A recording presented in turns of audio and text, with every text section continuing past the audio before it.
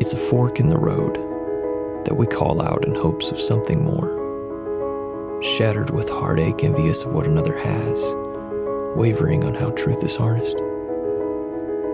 Prayer blankets us with comfort in hopes that what is desired could be made real. We call out in hopes of an answer that will move us forward or keep us still. Varieties of beliefs summiting beyond numbers we cannot count. We all call out for something. In all walks of life, we hope for one answer. Yet, it's beyond us what the answer will be.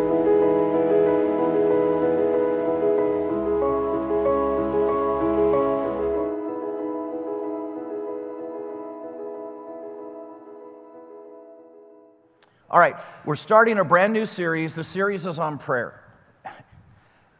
And I get it. Prayer can just be so obtuse and fuzzy. And I mean, does it work or doesn't it work? And is there certain ways to pray that maybe it makes it more effective because apparently I'm not doing it the right way? And I get that sometimes prayer can just kind of seem like a dusty obligation that Christians are supposed to do, but none of us do it enough. And it feels like something that maybe little old ladies are really involved in after they're too old to work at the church. Then they become prayers. And here's the deal. We're just going to spend the next couple weeks talking about prayer. And here's my promise. I'm not going to make you feel guilty. I'm not going to twist your arms about prayer. I actually believe that when you and I kind of unpack this topic together, that suddenly it's going to hit and you're going to go, oh my goodness, you mean I've had that in my arsenal as a Christian? I had the capacity to do that and the opportunity to be involved in that, and I was leaving that on the shelf. And I believe that you and I are going to get so excited about this that you're going to be absolutely motivated to pray. Okay, so I just want us to have that conversation. We're going to do that for the next couple of weeks and just see where that lands for you and I. And I'm absolutely convinced that you're going to decide that prayer is a critical component in your walk with Jesus Christ. So here's what I do today. I just want to unpack 3 ideas, 3 things that you probably never heard about or understood, things that you'll be completely surprised about when it comes to this topic of prayer. Okay, so grab your Bibles, go with me to Jeremiah chapter 33, and we're going to unpack the first surprise, the first thing you probably never knew about prayer. Jeremiah chapter 33. If you're not familiar, the easiest way to get to Jeremiah, if you just open your Bible in the middle and then move toward the right, you're probably going to find this book of Jeremiah. Jeremiah chapter 33. Okay, so here's surprise number 1. Surprise number 1 is everyone prays. Everyone prays. Even atheists pray. They do. It's just a matter of when they pray. When does an atheist pray? Yeah. When they've tried everything themselves, when they've made a series of decisions that have got them into a really, really bad place, when they find themselves down in a hole and go, look, I've tried every option, I've tried everything humanly possible, I have no way to get out of the jam that I'm stuck in, and in a moment like that, an atheist will stop and pray and he'll say, okay, if you're there, right now would be a really good time to prove it. Even atheists pray. Here's the problem. Most Christians pray like atheists. Most Christians wait until we've made a series of really bad decisions. We've tried to navigate life in our own understanding, in our own capacity, and we get ourselves to a place where we're absolutely stuck. And in that moment, then we go, hey, God, remember me. It'd be really, really cool if you would answer a prayer right about now. Here's how this kind of works. We're thinking about buying a house. And I'm just telling you, logically, it just all lines up. There's a better neighborhood over there. Financially, things are looking pretty good right now. You contact the realtor and you say, hey, could you find us a floor plan? And they found you the floor plan. And so you sign the papers and the loan goes through and you move into the house. It pushes your payments up and it's a little bit tight, but you move into the house. And guess what? You never did. Pray.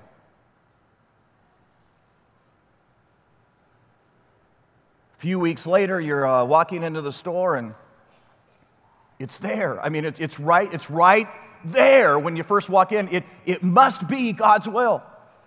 70-inch curved screen, plasma 3D TV on sale. And you look and you go, oh my goodness, and you think about it for a moment or two and you go, I don't know how I could ever come up with the cash right now. And then the salesperson comes up to you and says, you're in luck. God has provided.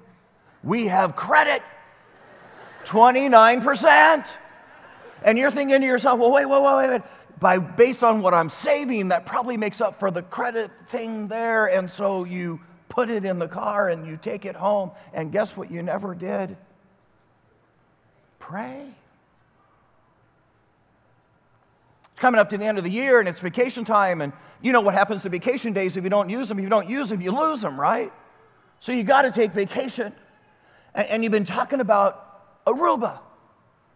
And you're thinking, well, hey, I mean, this is the chance, and we've got the days, and why wouldn't you? And you start trying to add it up, but now that you've bought the house and stretched there, and now you've got the payments going on the TV, and so now you're thinking of Aruba, you're going, and then it occurs to you, you could get another credit card. And so you apply, and sure enough, must be God's will because it came through. And so you go on vacation, you have an amazing time, and now you're back, and then, you ready? The unthinkable happens. The transmission goes out in your car. And now you find yourself in a place where there is absolutely no way out of the ditch you've dug. There is no answer. There is no more borrowing. There's no more interest to be. It's just bad. And so in this moment, you decide to pray. Dear God, dear God, dear God, right now would be a really good time for you to keep one of your promises in Scripture. Remember you said, ask and it shall be given. Seek and you shall find.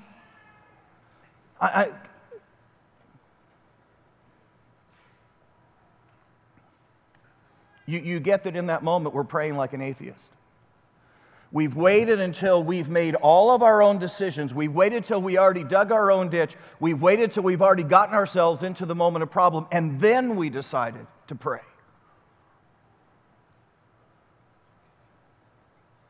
Are you surprised that very often God doesn't answer that prayer? Think of it this way. You've got a teenager headed off to college. First semester comes up, your teen comes to you and says, hey, Mom, hey, Dad, it's time to write the check. And so you write the check for their tuition. They go to classes for the first 5 or 6 weeks, and then it gets a little hard because they've been staying up late playing video games, and they've been hanging out and partying with their friends, and so now their attendance is not so great, and a few more weeks in, and they go, you know what, I'm so far behind, and I haven't even started the paper, and they drop out. Paid for a whole semester, you don't get anything back. Semester number 2 comes up. This semester takes all of 3 weeks before they've gone too many places, stayed up too late, skipped enough classes, and they drop out the second semester that you paid for. Now semester 3 comes up. They say, hey, Mom, Dad, it's time for me to enroll. It's September. Can you write me the check? How many of you are writing the check?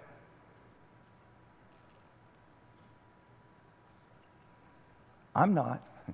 See, I'm just going to tell you that at that moment, my child and I were having a conversation. The conversation goes something like this. You now have the opportunity to find a job at greasyfryburger.com. You get to flip burgers and pay back part of the tuition that you have so easily frittered away. And then when you get that bill somewhat handled, you have the privilege of enrolling in junior college. Because here's what I'm thinking. I'm thinking what this has exposed is that you actually have lessons in your life that are more important for you to learn than the ones you're not learning in the classroom. So no, I'm not going to bail you out. Are you surprised that when you and I, live prayerless lives, making all of our own decisions to buy, to do, to consume, to go, to change, and then we get ourselves in a ditch because we have failed to pray, that in that moment we suddenly, like an atheist, reach up out of the ditch and say, God, now rescue me. That our Heavenly Father would say, there's more for you to learn in the ditch than there is if I took you out. And we sit in that moment and go, God, you're so unfaithful, and God, why didn't you come through? And God, how much better if you and I had actually consulted God before we made the decision, that we actually had prayed about the decision before we did the decision. Grab your Bibles. Go with me to that passage in Jeremiah chapter 33, because here's what God says about this precise moment. Jeremiah chapter 33, starting in verse 2, watch this. This is what the Lord says. He who made the earth, the Lord who formed it and established it, the Lord is his name. So get the moment. He's saying, look. I'm thinking I probably get this a little bit better than you. I probably understand some things that you don't understand, and I probably know some things you don't know because, by the way, I created it all. Verse 3, call to me, and I will answer you and tell you great and unsearchable things that you don't know. You get the invitation. God's saying, look. If you would have asked me before you made your eyes, I would have looked ahead. I would have seen things that you could not have possibly seen. I understand the moment in a way that you could not have possibly understood the moment.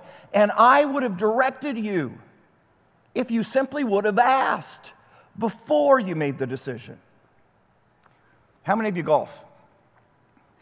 Okay, good, like 3 of us. That's good. This is going to be so powerful for 3 of us. Okay, 3 of us are going to go, that was the best sermon ever.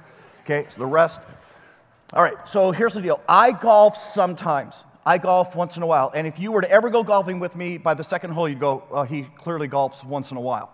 And so inadvertently, here's what happens when you only golf once in a while. I'll hit a ball errantly. It'll go offline, and then it ends up in someone else's fairway. Now, here's the problem with being in someone else's fairway, is that it's never easy to get back. Lots of times the fairways are at different heights, and so now you're standing here and there's a hill to get up to where you need to, and you can't see where the pin is at. You have no idea. So here's how you solve that problem. You ask the guy who's still in the cart. You ask the guy who's golfing with you, line me up. And so now he drives the cart and positions it perfectly between the pin and you, so that you know the pin is on that straight line. And then he'll turn and he'll say, okay, so here's what I'm guessing. I'm guessing you're about 118 yards out, because here's the deal. There's no yardage markers in the other fairway for you. Okay?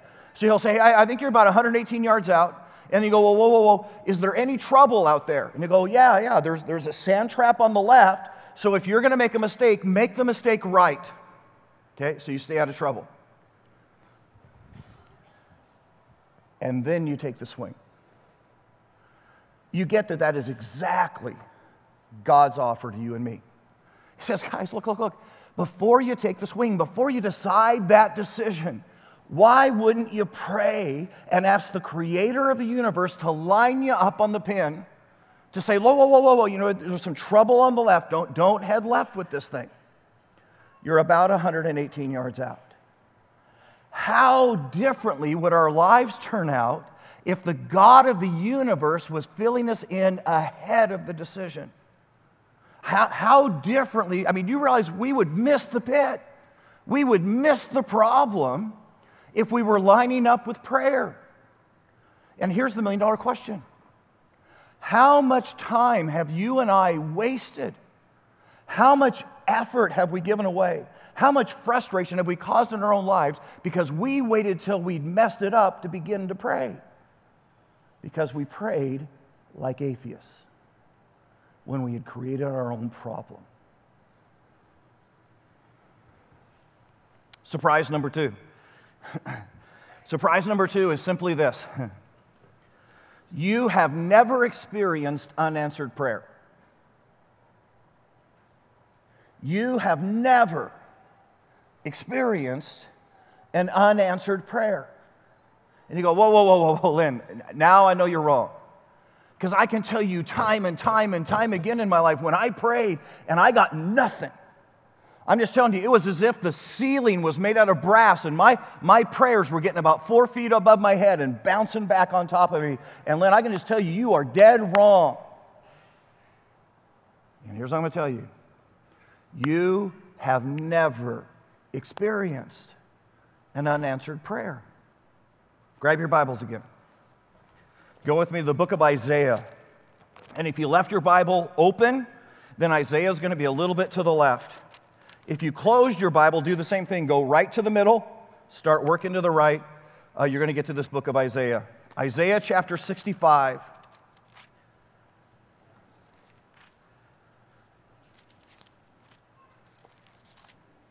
Verse 24. Isaiah 65, verse 24. Here's what it says. This is God talking about prayer. Before they call, I will answer. You get what God's saying? It says, before you even started your prayer, I already knew what your prayer was, and I was already working on the answer for it. Before you even prayed. While they are still speaking, I will hear. You go, wait. How does that work? Because I'm just going to tell you, Lynn, I've prayed over and over and over again, and I'm just telling you, it just felt like there was no answer. Here's why this gets confusing. It's because there's more than one possible answer. You get that sometimes God's answer is a green light. That God says, oh yeah, absolutely, let's do that. You know, you were praying, hey God, Lamborghini 8-speed, come on, and it showed up. I mean, it was wonderful. And you're, woo, God is real. Because isn't it amazing? God is so real when he does what you want. I mean, man, God, you are so good. And sometimes, and guys, let's just be honest, isn't it true that most of the time, we really believe that God ought to answer prayer the way we asked it. And so when God gives green lights, we're like, hey, prayer works. You get that sometimes God gives a yellow light. That God's answer is, we're going that way. No. We're going to get there, just not right now. See, you're thinking straight line. I'm taking us a different direction. You're thinking this moment. I'm thinking after a bit.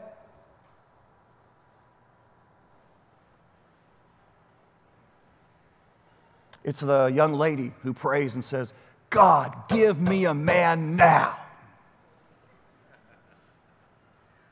And God goes, no, whoa. Not right now. See, here's what you don't understand. The guy that I'm going to bring you, he's not cooked yet. He needs some work. And if I brought him to you right now, I mean, you wouldn't even want him. He's a mess. But 6 months from now, he's going to be really cleaned up. And you know, here's the problem. All too often, when God gives us the yellow light, when God says, hey, not right now, you and I push past the yellow light. Say, we do what we do on the street. We push the accelerator. I'm going to make the light. And we just go. When God was actually saying, no, not right now. And so she goes and finds a guy to date. She finds Mr. Right Now. And when the guy God had for her walks in the room, she's already taken. See, this is that moment that you look at God and you go, God, give us that new house. Let us move. I'm telling you, the school year is coming up in 2 months. We got to close right now. And God says, no, not right now. Because ready? Because something's going to happen in your son's school this year that he needs to be there. He's going to learn a life lesson in the class he's in right now that he wouldn't learn in the new district.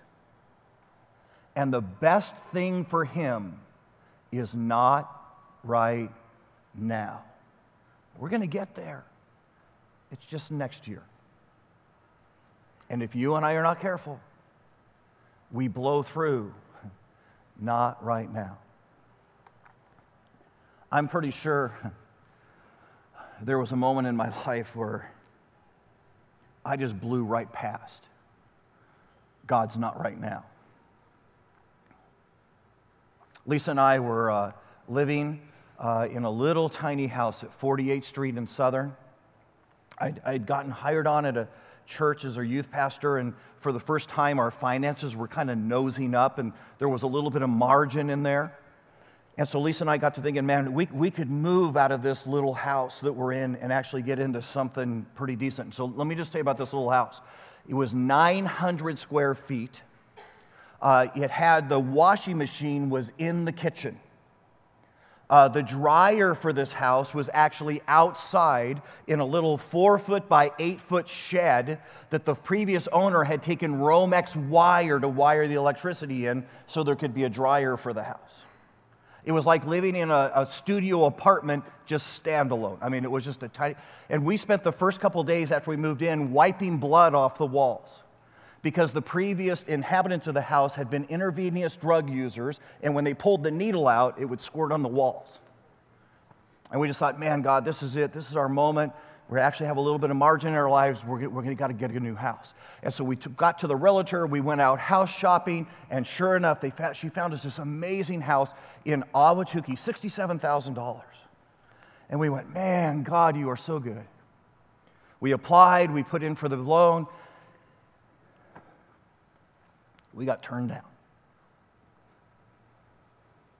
And I was, God, are you kidding me? I prayed for this house. I told you exactly what to do.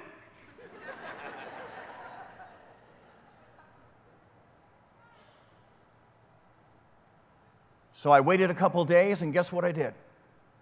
I loaded Lisa up in our 1972 mustard color Datsun pickup, which is now Nissan, drove to the Earnhardt dealership, and I bought us a brand new Bronco 2. Any of you remember Bronco 2s? Oh, those were amazingly good cars. They'd last y'all about 19 months. They were good cars.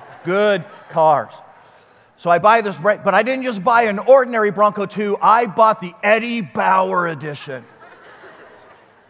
And I drove out of Earnhardt and I said, take that, God, see who can't get approved for a loan. And if you took what we were paying for that car, added it to what we were paying on our house, it was way more than the Ahwatukee house.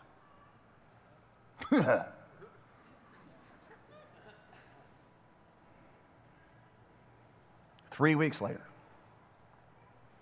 Lisa walks into the front room and says, I have an announcement. I'm pregnant.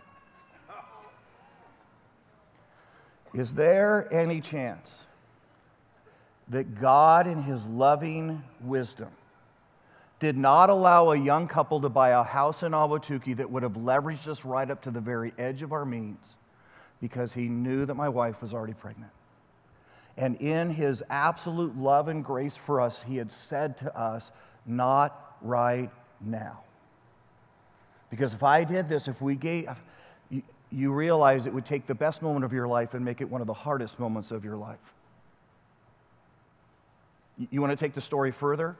18 months later, I actually wasn't working at that church anymore. I got a church in California. I had to try to sell my house in Arizona during a recession. I barely squeaked out of that house that I had equity in.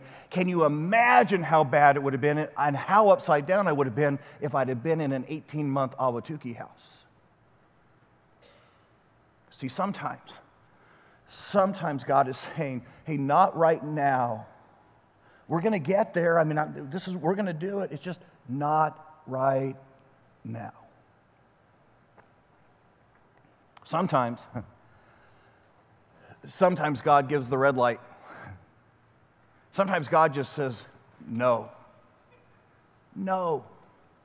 And guys, you understand, no is an answer. It's an answer. See, we get all frustrated. We go, God, I told you exactly what to do, and you aren't doing it. And we think God didn't answer the prayer. But guys, no is an answer. How many parents in here say, you know what, I say no to my kids sometimes just because I can, just to be mean? Dude, you are so cool. You're like the best parent in here, man. Good for you. Man, I wish I could be as cruel, as cool as you. That's just so good, man. Now, you realize most of us didn't raise our hands. Why? Because isn't the reality as a mother, as a father, that we don't say no's just because we can? We don't say no's to be cruel. That those moments of no come from a place that says, I'm trying to get the best for my kid. It's why we say, hey, look, you're not going to hang out with that group of kids. You're not going to do it. No.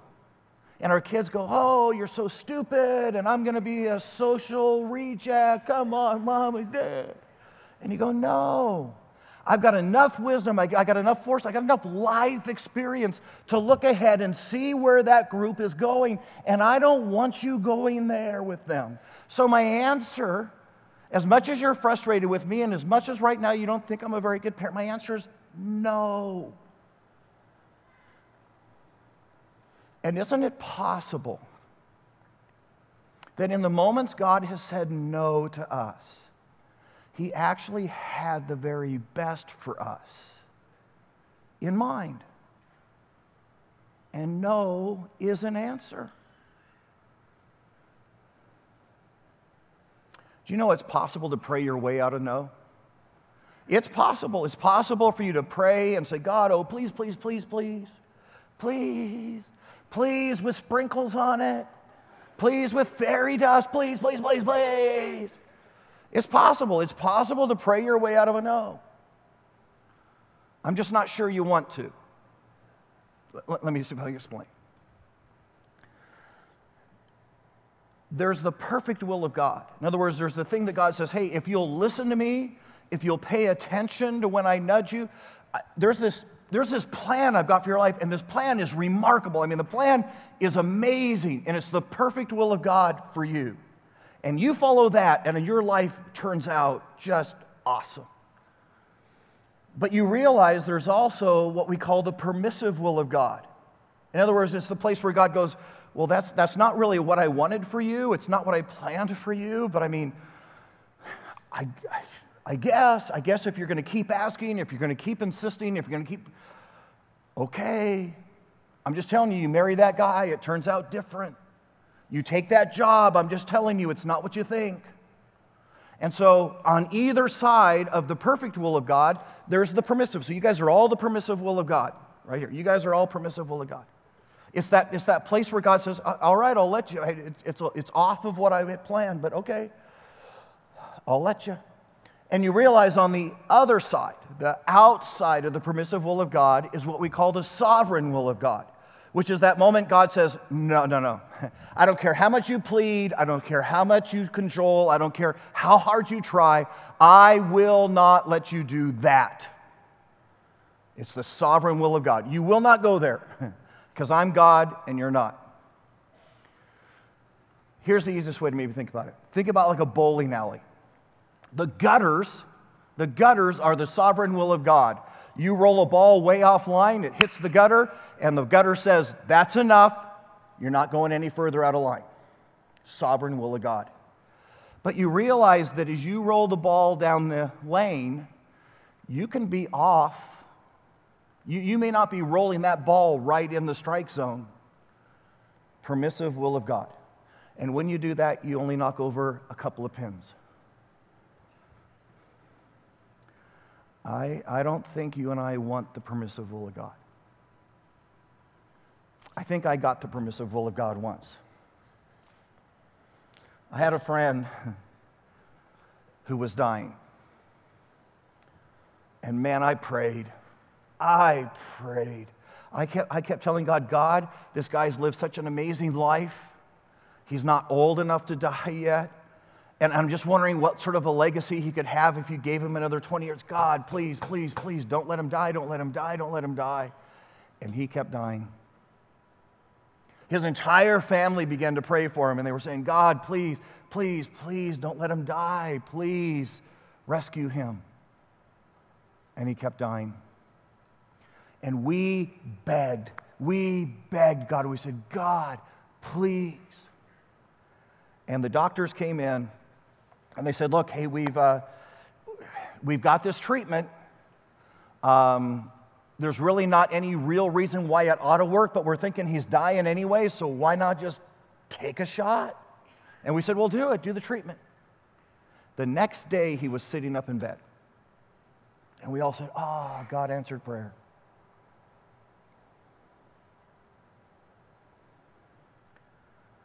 A couple years later,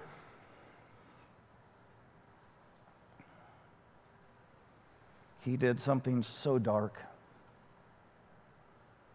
so wrong enough that even our culture, even our society said it was criminal and threw him in jail. And I watched his wife live with the shame. Here this guy who'd been such an amazing Christian man, had lived his life so well, did something that was so dark that you could never say his name out loud and that not be the first thing you remembered about him. I watched his children live in the shame of that decision. And I asked myself, did I pray myself out of the perfect will of God? Is there a chance that God in his grace was getting ready to take that man home before he did that, so that his reputation and his heritage would have been that of a great Christian father and a godly man, and that God in his love was actually trying to spare us what he was going to do next, and in grace was taking him home early. And I determined that day I would never pray that way again, that from that day forward I would pray like Jesus prayed, and I would say, God, would you please heal him? But I want your will to be done, not my will. So if you know something,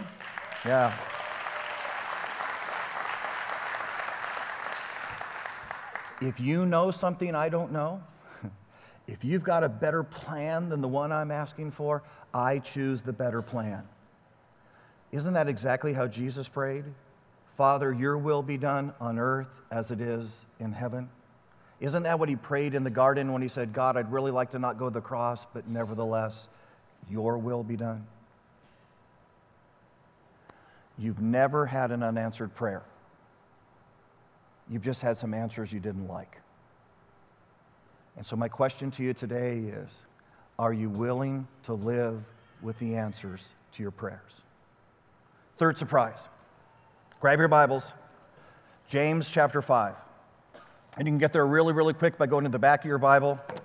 Start going to the left. You're going to find this book of James. If you get to the book of Hebrews, that is not a home fermentation plan. Think about it. You'll get that later. You'll get it later. James chapter 5.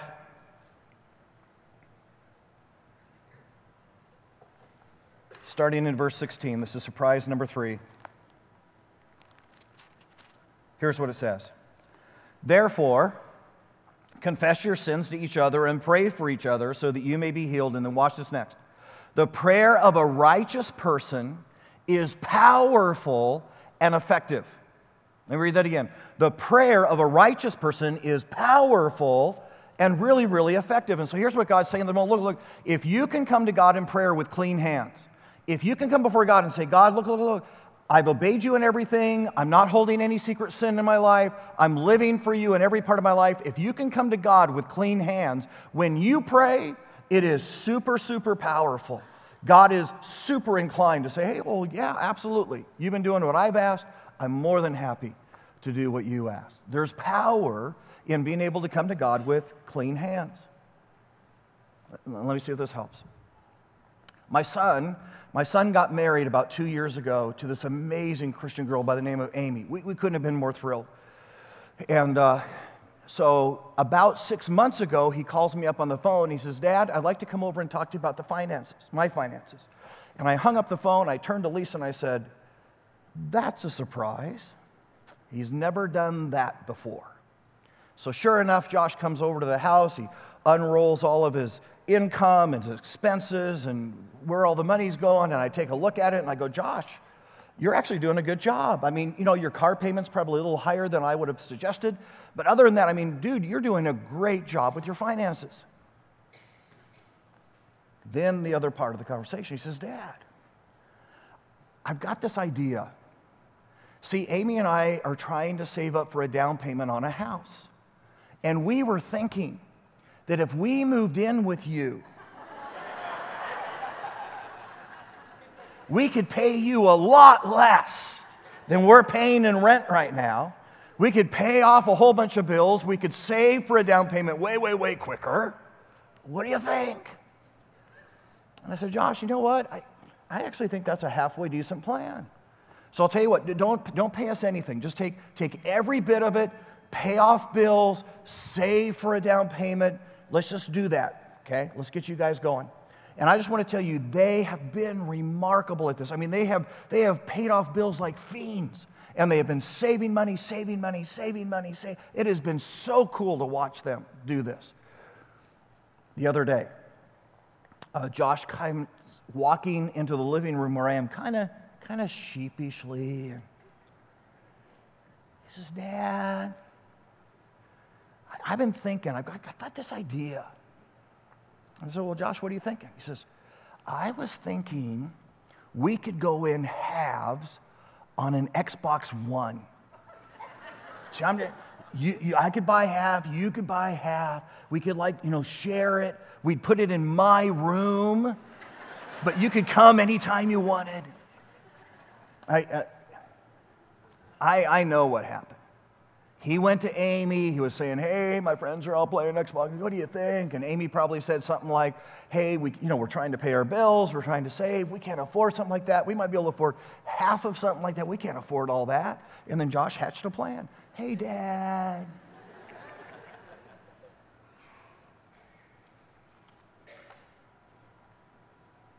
Anybody want to guess my answer? I said, absolutely, son. It's an Xbox One. Xbox One.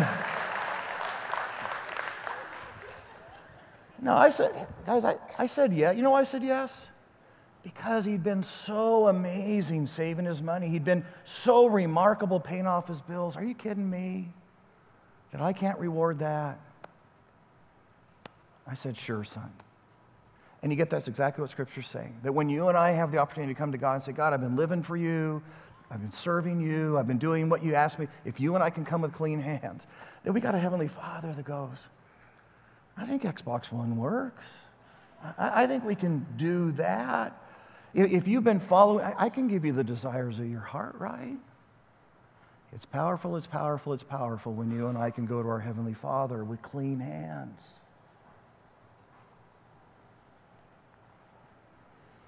So here's the sum.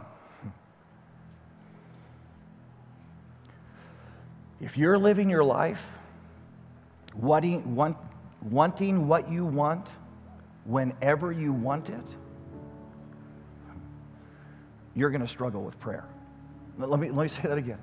If you are living your life wanting what you want whenever you want it, then prayer is going to be really frustrating for you. But if you're living your life hoping for something amazing, then prayer is your best friend. Prayer is an absolute necessity.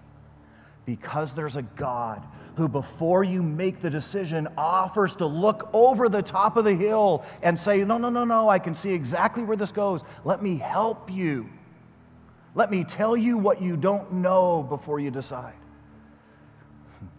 There's a Heavenly Father who's absolutely willing to answer our prayers, always with our best in mind. And even the yellow lights, even the red lights are about blessing us.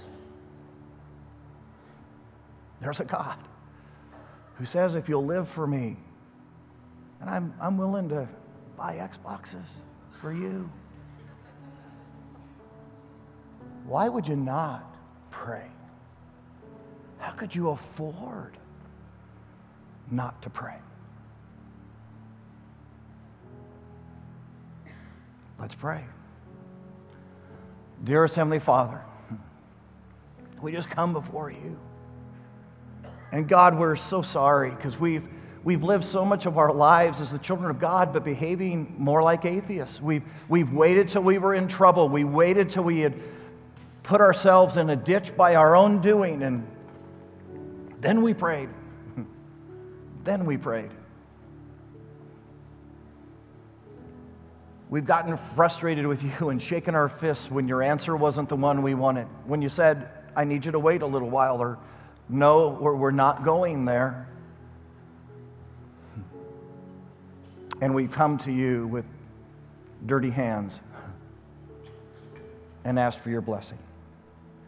And God, we're figuring this out. It's changing us right now. And God, would you teach us? Teach us to pray.